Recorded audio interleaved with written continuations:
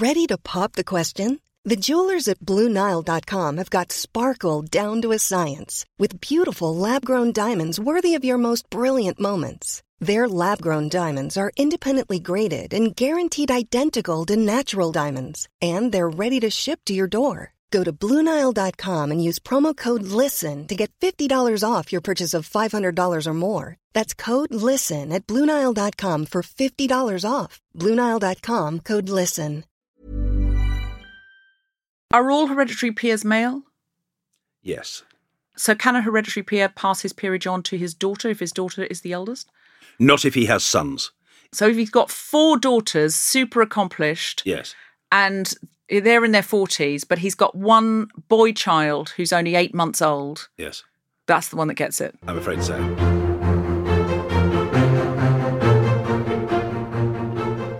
Britain has one of the oldest systems of government in the entire world, but nobody sat down and planned that system.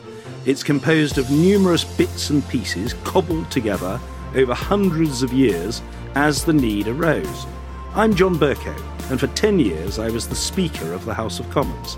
I've seen our system of government at its best and at its worst, and I'm fascinated by who gets to operate the levers of power and what people do with them. In this series, with the help of Deborah Frances-White, I'll be looking at different aspects of our modern democracy, how they began, how they work, and how much influence each of them has. And we'll try to answer the question, where does power really come from? This is Absolute Power. Hello, hello, hello, and welcome to all who are listening on Her Majesty's Internet.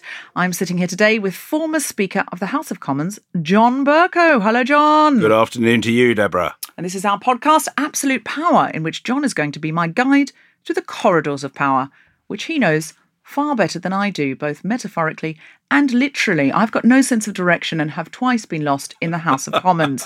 You're not alone. I mean, did you ever take a wrong turn and end up in an unlikely situation? Yes, particularly in the early years, and particularly if I ventured from the green carpet of the House of Commons to the red carpet of the House of Lords to visit somebody or to attend a function. I frequently got lost, and it should come as some relief and comfort to you, Deborah, having admitted that you've got lost in the Commons, when I tell you that Tony Benn, the late Tony Benn, told me that in his last Parliament, which was 1997 to 2001, he discovered a new route from one part of the House to another. And he had first been elected, if memory serves me correctly, in 1950. So No. You need not feel guilty. He found a new route 40 years later. Indeed. Are they like secret passages? And are they like if library bookshelves you can push on, spin around? Is it that kind of place? Analogous to that, yes. I wouldn't say it's quite like that, but it is possible to find shortcuts from one place to another of which you were previously unaware. And I think that's what Tony was driving at. If you mean, are there bookcases that are really doors? I've not come across such. But who knows? It's a labyrinthine network there. So I suppose what I'm really trying to say is you shouldn't feel in any way guilty, feministically or otherwise, or embarrassed about what I will describe as your nescience, Yes, your state of ignorance. I figure I could work there for 20 years and still not know which way I was going. I've got no sense of direction whatsoever. I haven't got 2 spatial skills to rub together, if I'm honest. But is there a lot of... Do you ever open a door... and is there anything untoward going on? Because there must be lots of shagging and stuff that goes on. Is there? I'm sure. I can't say I've come across it myself. If you mean during my time in the House, have I ever gone into a room and found people hard at it? No, but I would imagine there are plenty of tales from people who have witnessed such activities. So today, we need your secret route to the House of Lords. Now, many of us have not been in the House of Lords. So can you first of all tell us what, in the most simple terms, is the House of Lords? The House of Lords is the second chamber of Parliament, which participates in the legislative process. That is to say, it scrutinises bills. Some bills can even start in the House of Lords. And that's really in order to avoid what I would call legislative traffic congestion. In other words, if every bill were to start in the Commons would be over-congested. So some bills, government bills, will start their passage through Parliament in the Lords and then come to the Commons. Most start in the Commons, but a sprinkling will start in the Lords. And the main purpose of the Lords is to debate legislation, and it can, as a chamber, revise legislation.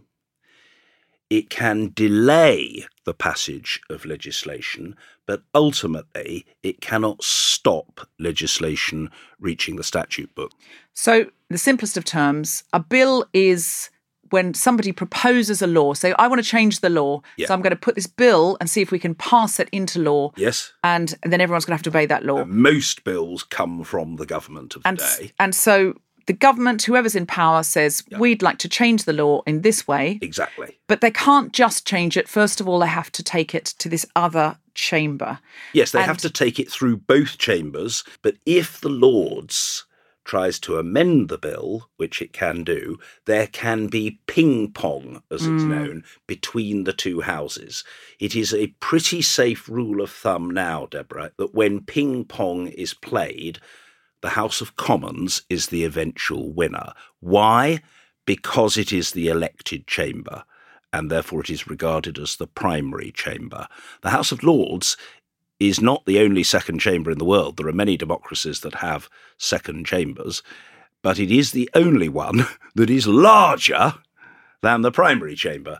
It doesn't have a fixed size, but last time I looked, it had 783 members, whereas there are 650 members of the House of Commons. So it's bigger, but it is generally accepted that it is the second chamber, and because it isn't elected, it must ultimately defer to the first, the primary chamber. This is an interesting thing in a democracy because, as you say, most countries have a second chamber, but that second chamber is made up of more elected people. Why in this country is our second chamber made up of unelected people?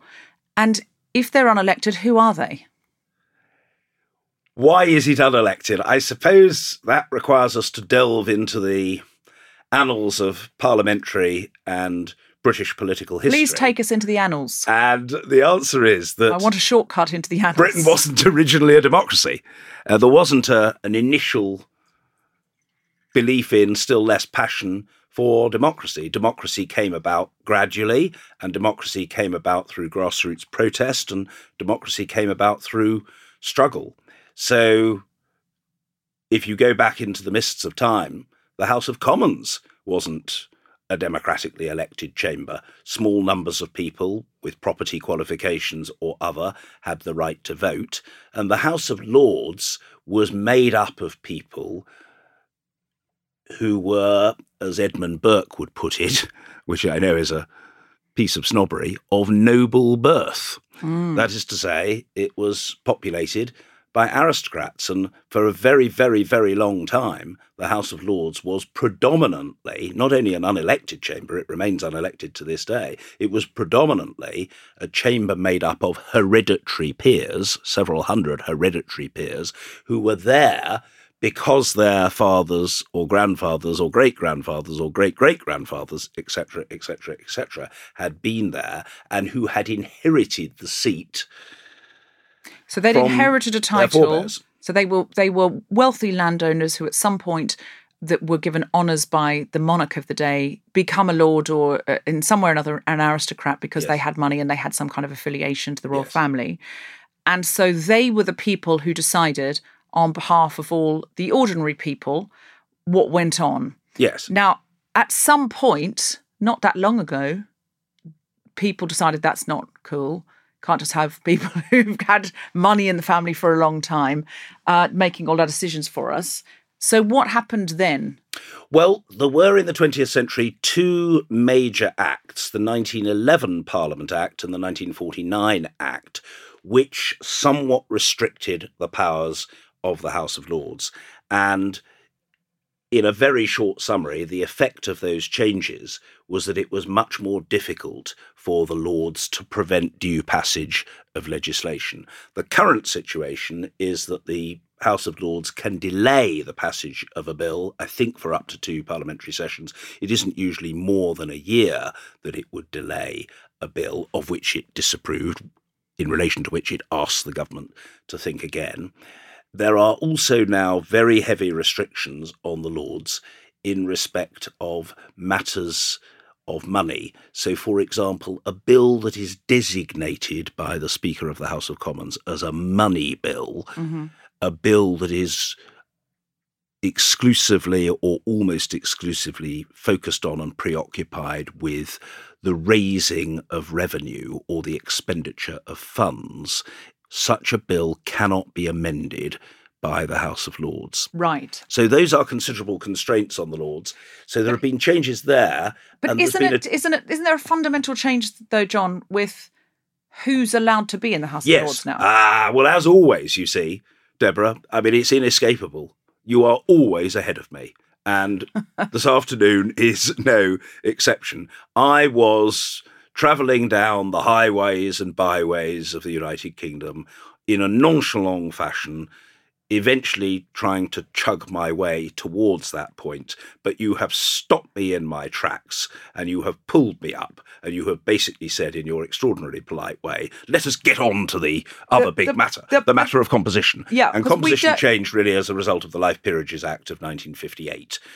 The Life Peerages Act of 1958 was what it described itself as being, a bill which became an act that provided for the creation of life peerages, that is to say, a peerage that would last the lifetime of the person upon whom it was conferred. And they can't give it to their children. Beyond that person, exactly. And those are not given on the basis of wealth, although sometimes very wealthy people get them.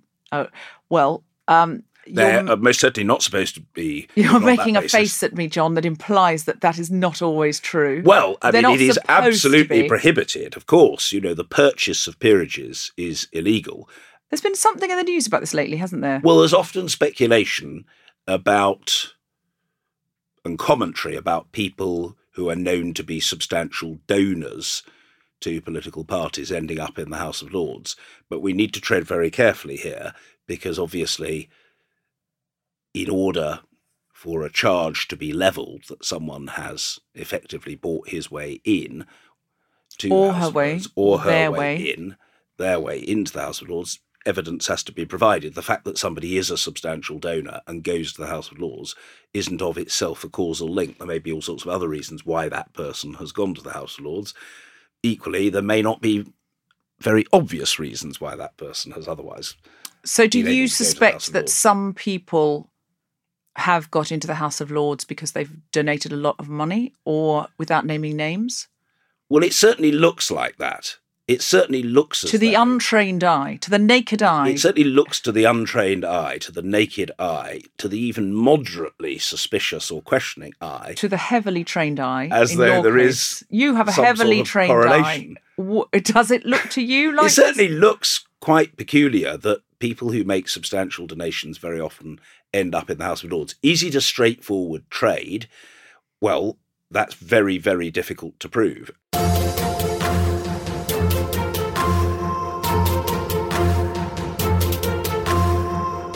If you're in the House of Lords, what else can you do? Can you have parliamentary roles? Can you sit on select committees? Can you be in the cabinet? Can you be a whip? Is there anything else you can do? Yes. Broadly speaking, government that you find in the Commons can be and is replicated, albeit on a smaller scale, in the Lords. So there are government ministers sitting in the House of Lords. Traditionally, there have been relatively few cabinet ministers, Deborah, because I think that there is a feeling that the minister with overall responsibility for the department as Secretary of State should ordinarily be answerable to the House of Commons. But there have always been some in the Lords, including, for example, in the Labour years, Peter Mandelson was a cabinet minister. Well, he was originally a cabinet minister in the Commons, but he eventually went to the Lords and was a cabinet minister there. And there have been other examples. More widely, yes, there can be roles played by members of the House of Lords that would be played in the House of Commons. So there are government whips and opposition whips in the House of Lords because party votes take place, and there is a structure of select committees, of Lords committees, on which members of the House of Lords sit. So a good deal of what you see in the Commons, you see replicated in the Lords. There are, it has to be said, very, very large numbers of members of the House of Lords who are not particularly active and who probably don't serve on committees. That's always been the case. I think the general sense is, I don't want to be in any sense pejorative about the Lords, but I think it's a statement of fact that there are thought to be something like 250 Lords, which is less than a third of the total membership, who are very active. Who come and vote on everything. Who come and vote and who regularly speak and contribute to debates. So lots of people are absentees. There are a lot of members who don't go. Do they get paid? Frequently. They don't get paid, but there is an attendance allowance. So, they won't be earning anything unless they are attending, but there are members who attend rather briefly, claim the allowance and then leave. And that now and again is the subject of media commentary. What's the allowance? It's about £300 a day. But if you turn up for half an hour, you claim the whole day? People can do that, and I'm told that does tend to happen in some cases. I mean, it's outrageous when you see, 20 quid being ripped here and there off single mothers in, dire straits, isn't it? Yeah. It isn't currently the subject of commentary. I mean, these things go in phases, I suppose, Deborah, but every so often there will be a row about Parliament or one House of Parliament or another House of Parliament, and that will feed the media interest. Well, we can start that row here. They do start to say, well, there are quite a lot of people who come very briefly, but go away having claimed the allowance for the day. I think I'm right in saying that members who live in London can't claim the overnight allowance. Oh, so if you want to come to the theatre but you don't live in London, you say, oh, go and do an hour and a half and then go shopping and then go and see... Well, that could happen. Go and see Back to the Future, the musical. Well, that could happen. Gang, by the way, it's it's a cheese fest, but it's very impressive. How do I get a seat in the House of Lords, John? This is sounding Well, I don't know. I mean, better. we've got to take it in steps, Deborah, because I thought our principal ambition on your behalf was to secure your election to the House of Commons, where you would be a genuine tribune. I might event that you decide to pass on that, you could say to Keir Starmer, well, look, how about putting me in the House of Lords? I would be a most diligent and effective member. And so I would turn up for more than an hour and a half if a day if I claimed to. And I rather imagine that you would, and you would disport yourself with considerable panache to the very great advantage of the nation. Well, how do I go about becoming a Lord? Do I have to be an MP first, or I don't? No, you don't have there's to all be... sorts, like Alan Sugar. Yeah, you don't have to be a member of Parliament first. I mean, there are people who go to the Lords sold having computers. been Alan Sugar sold in the Commons, computers. and there are other people who go to the Lords having done other work, and it may be in the commercial world, it might be in the world of academe, it might be, just to give you an example, and it's quite common in the Labour Party, it might be in the field of local government. I mean, I don't know because it hasn't happened in my case. So am I closely familiar with the process? No, but I think the likelihood of just being chanced upon is not that high. I would say on the whole, probably people who get there have either been beavering away beneath the surface, trying to take the temperature and to move the dial in their direction, or at the very least, they've not discouraged friends from doing so on their behalf. Let's put it that way. And I can't afford it at the moment, but say I make a lot of money on a TV show, how do I buy my way into the House of Lords? Who do I see? Is there an official process? Is there a website where I can go? Or is that more... You cannot buy your way in that way at all. It may be that you have made, as a result of the vast wealth that you've accumulated, a substantial donation to a political party, and you have befriended that party, and you've been of service to that party, and you may have all sorts of other accomplishments to your credit of a public character or community activity character, charitable character, and over a period it will occur to some wise soul in that party, well, the time has come to place Deborah Frances-White in the service of the House of Peers. I've left my suitcase full of money in the right office in the Commons, and next thing you know... This overpowering dominant cynicism is mildly disquieting. I'm so sorry, John, but I can only base my belief system on what I see evident before me.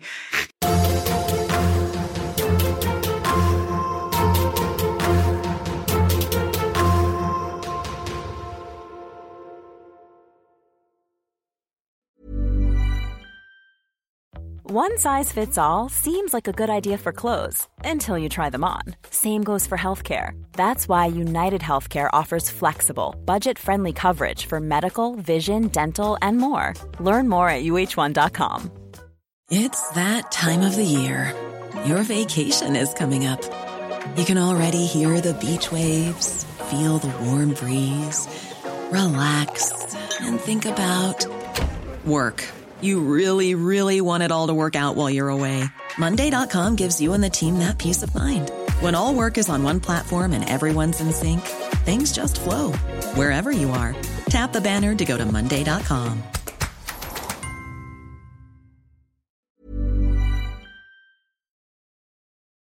Are there any peers who inherited their titles still in the House of Lords? Yes. Yes, there are, because Tony Blair set out to make a major reform of the House of Lords when That's he came the one to power I can remember. in 1997. And Blair came to office committed to some kind of House of Lords reform. And he did reform, but the main reform was to get rid of most of the hereditaries. And in order in the nicest possible way, why didn't you just get rid of all the hereditaries? Well, because there was a massive bust-up between Commons and Lords, and the Lords bid for the right for some to be preserved. And were those in the name ones of avoiding active? a great big delay, I think that in the end, if I remember rightly, is what it was. Blair didn't want an unreasonable delay, for the thing to drag on unduly. And so Blair agreed to a semi-compromise whereby 92 elected by the House of Lords, in other words, those chosen by the Lords from the hereditaries, could stay and have succession rights. For their kids and so on. Oh, really? For their children? I believe I'm right in saying that. Yes, I thought that was done. I thought Blair did away with you can't pass it on to your children. No, that right remains. George Younger was a Tory peer who was made an hereditary peer, and he died and his son ended up going to the Lords. I thought the people now in the House of Lords were all people who in some way or another earned their place. No. There are still, I think I'm right in saying... Or bought their place. I think I'm right in saying there are still 92. That was the figure, and I don't know quite why the figure 92 was arrived at, but it was. The figure was arrived at that 92 hereditaries would be able to remain. Let me give you an example, and we probably oughtn't to personalise it, but let me give you an example. No, personalise it, go on. It makes it more dynamic I had real. a constituency president called Miles Buckinghamshire, Lord Buckinghamshire, sometimes known as the Earl of Buckinghamshire. Miles Buckinghamshire, who's still very much alive, was a member of the House of Lords, and I think would quite like to have remained as an hereditary, but Miles worked for a living. Although he was of aristocratic origin, he did actually work for a living. If he worked as an actuary for some city firm in London or whatever. And so the effect of that was that he wasn't in the Lords as often as he would like to have been. He did go, but he didn't go as often as some people. And therefore, I suspect that probably counted against him. When it came to the election of the 92, the peers tended to elect to stay those who had distinguished themselves by being extremely active. I.e., the ones that could afford to turn up every day because they didn't need a job. Yes. So, ironically, the peers that might have had any sense of what it might be to go and have to do a 9 to 5 and rely on the NHS because they were old money, got no money, were told, no, we don't need you. Well, sod off. I hadn't thought of it in those terms, but now you make the point, I can tell you that it is entirely valid. Yeah. So anybody who right. ended up just, this has been in the family a long time, but we're not all wealthy as God anymore. So could in any way, shape or form relate to somebody who perhaps needed to wait for an operation on the NHS. They were all told, no, what about these ones that are really good because they're here every day because they love the port? Those are the ones that got to stay. There is zero justification for this. I actually, and I'm going to surprise a lot of people here, currently talk about abolishing the House of Lords again, that Keir Starmer said he would abolish the House of Lords and now he's sort of backing down on that. I personally like the Lords as a moderating force. Yeah. And I know that people are going to say, but they're not elected. And to that, I would say that is why they often make a more humanitarian decision than the House of Commons, because they're not playing to a populist vote. Sure. They don't have to be re-elected. So often they just go, this is just contravening human rights. And they don't have a heartland to go, we don't care about the human rights of refugees. We care about our constituency hoarding our resources. So I secrets out, I'm podcasting it now, I blatantly now like the House of Lords because I don't like the American system where everybody is elected. You find people standing on very populist agendas. Yeah, and they quickly just convict anybody as this serial killer to show that they're tough on crime. So I don't like everybody being elected. I can understand that, and certainly one could argue that election is not the only source of legitimacy. We don't elect our doctors, but it doesn't mean that they aren't legitimate public servants who minister to their patients very effectively. And the people but we I suppose do the elect... difficulty is that when you've got a whole chamber of parliament and there are only two major parts to the legislative process, and you've got a whole chamber of parliament that is unelected, I think that there are compelling objections to that. I mean, I can see your argument. Your argument, I suppose, would be, and I think is, well, you've got the elected House of Commons, but then you've got that potential restraining, moderating, becalming influence of a second chamber made up of discerning people who are not swayed by public emotion. Yes, I can see that argument. I suppose I just think that there is a countervailing argument, which is that it is very, very difficult, it's not impossible, but it's very difficult in my view to justify conferring upon people who have not been elected and therefore who have no democratic mandate legislative power. But I am right, though, am I not, that they are much more likely to say, on the policing bill, for example, which we're coming up against, and we've talked about before on this podcast, which proposes draconian laws that will stop people like me protesting safely without potentially being criminalised.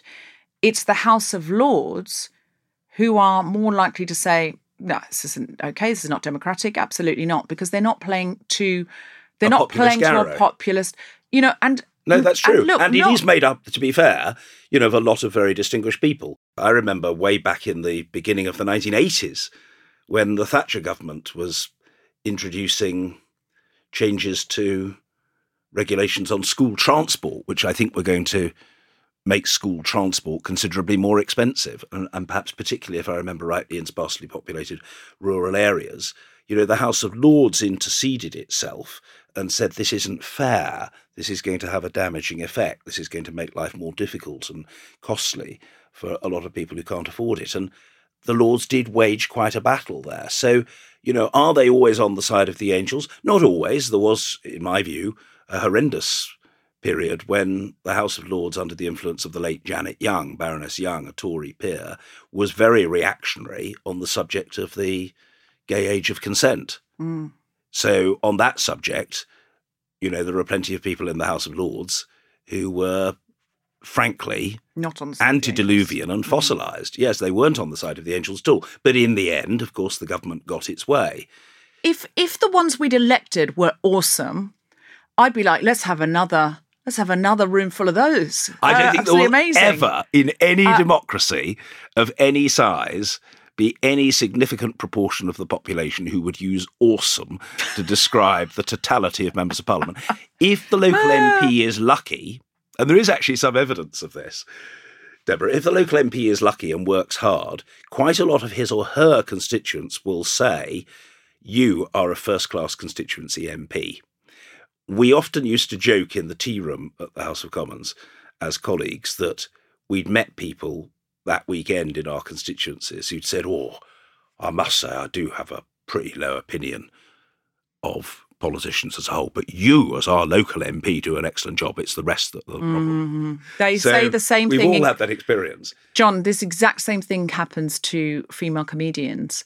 Every single time I have a good gig in a comedy club, somebody comes up to me at the bar and goes, I don't normally find women funny, but you're an exception. I find you hilarious. And how am I meant to...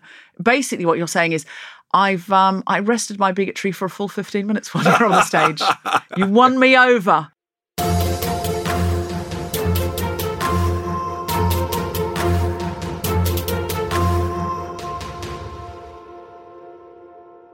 Are all hereditary peers male? Yes. So can a hereditary peer pass his peerage on to his daughter if his daughter is the eldest? Not if he has sons.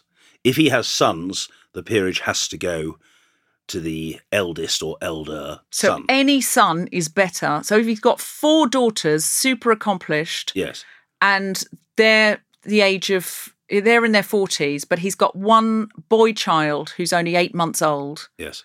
That's the one that gets it. I'm afraid so.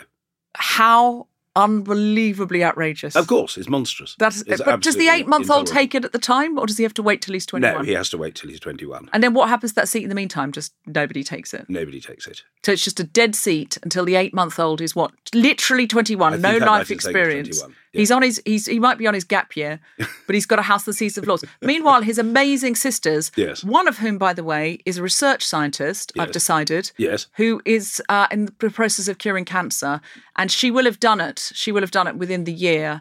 So she doesn't get it, but her 21-year-old brother, feckless brother, yes, who is on a mad ramp. He's basically on a year-long binge. He gets that seat and she doesn't. So. That is exactly the position. If I wasn't so interested in campaigning against the whole concept of inherited peerages, I'd weigh in on the feminist front there. Yes. But the whole thing, there's no feminist angle in which the whole thing doesn't have to go. No.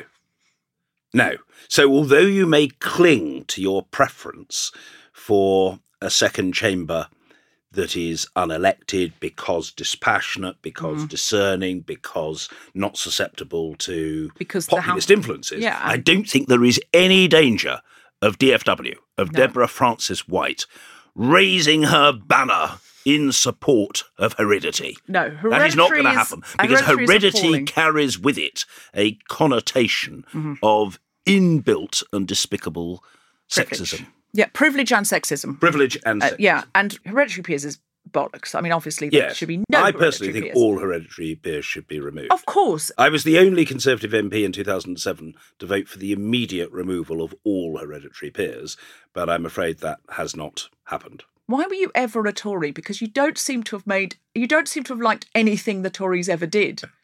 Did well, I've been on a long journey. Constantly look around and go, I'm really not sure I'm playing for the right team here. Well, I did start to wonder, it has to be said. Certainly by 2007, I was thinking, I feel a basic loyalty to my constituency, and I believe in free enterprise and the creation of wealth through a kind of capitalism.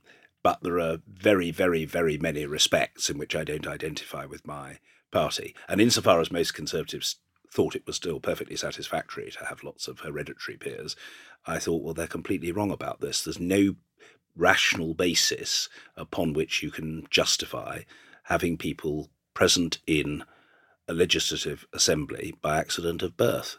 And I would also prefer it to be much, much, much smaller. There is no justification whatsoever for having a second chamber that is bigger than the first. But what has tended to happen over the years is that more and more people have been added to it by successive governments. And although there is an attrition rate because of death, attrition has not been very effective because, yes, people die, but people are constantly being appointed as well. But it is literally absurd that there are approximately 800 members of the House of Lords. There's just no basis there's just for it at all. No excuse for it.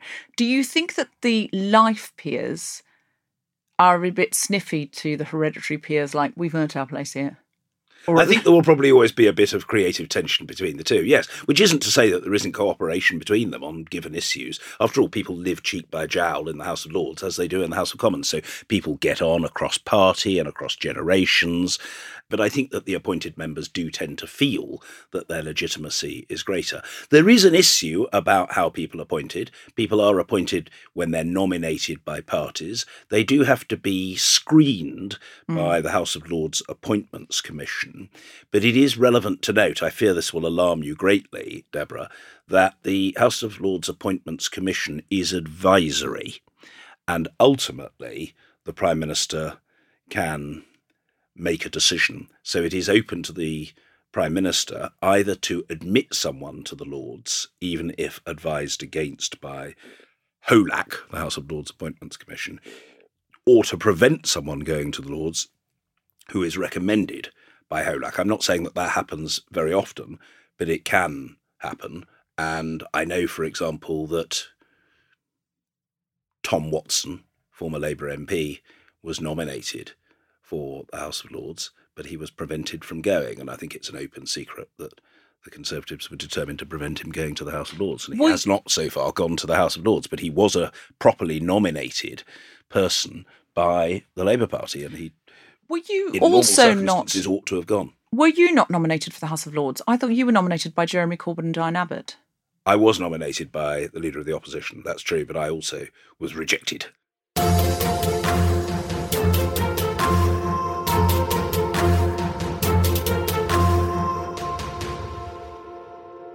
So Hayley Clark on Twitter asks, what, if any, are the gender non-binary terms for lords or baronesses? So if someone came out as non-binary or there was a non-binary peer mooted, what would be the term?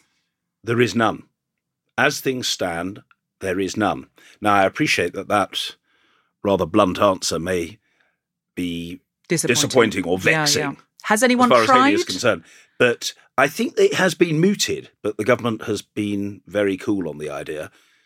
So, in fact, to put it candidly, the government has said, no, they have no such plans. So at the moment, there is no different term for a non-binary person. We simply have lords and ladies, barons and baronesses, which is often another term, the noble lord, but, the baron so-and-so, the baroness.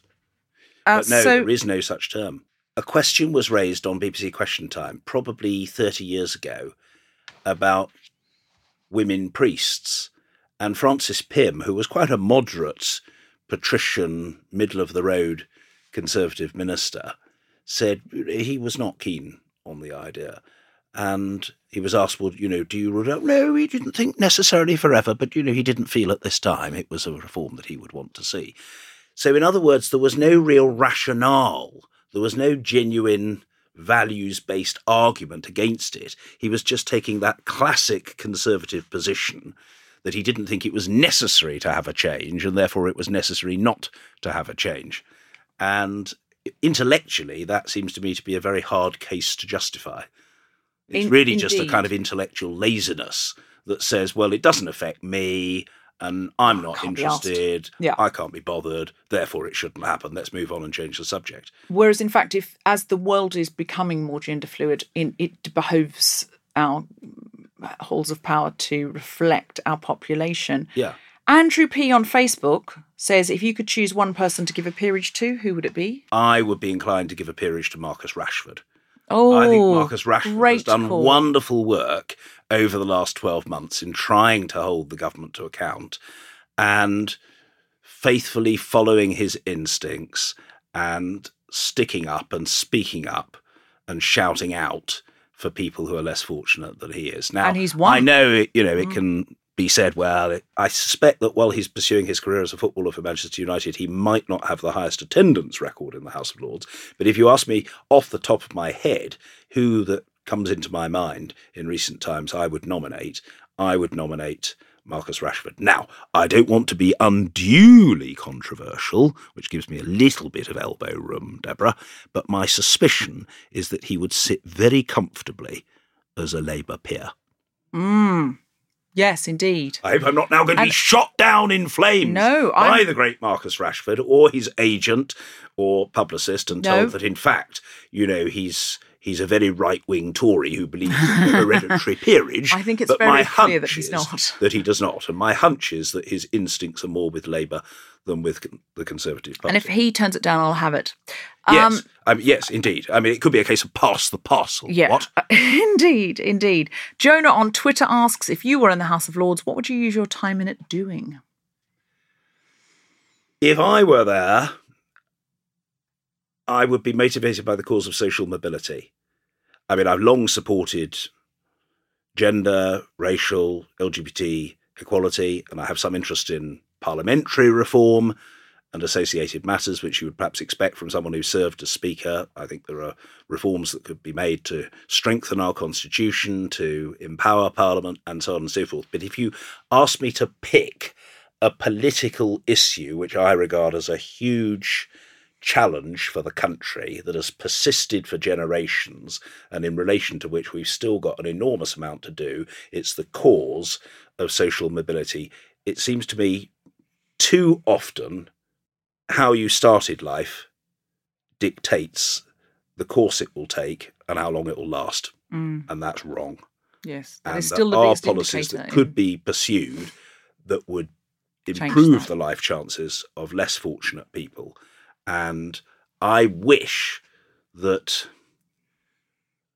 the pursuit of greater fairness and wider opportunity caused Mr. Boris Alexander de Pfeffel Johnson to go to bed at night or to wake up in the morning in a cold sweat thinking, what am I doing to advance the cause of people less fortunate than I? Sadly, I don't think that's so. I know, it's so strange because I think that's one of the mottos of the Bullingdon Club. So, John, finally, where would you put the House of Lords in terms of influence in British politics? Where does the Lords sit on the scale from basically irrelevant to absolute power? I would say that it sits at around 3, from time to time slightly higher. It can fluctuate or oscillate. Oh, I do like that word, oscillate. But ultimately, it's stuck at about 3. It can revise, it can influence, it can give pause for thought. But does it ultimately change that much? Not really. John, this has been absolutely fascinating. Thank you. It's been fun. We have had a veritable canter around the course. Absolutely. And thank you very much to all of our listeners for listening, whether you be lords and ladies or whether you be common folk who can only aspire to that upper chamber where all sorts of mystical decisions are made. You have been listening to Absolute Power with me, Deborah Frances-White. And me, John Bercow. Recording facilities were provided by Spiritland, and the music was by Hannah Ledwidge. The producers for The Spontaneity Shop were Ned Sedgwick and Tom Zielinski. Absolute Power is part of the Acast Creator Network and the House of the Guilty Feminist. For more information about this and other episodes, visit absolutepowerpodcast.com.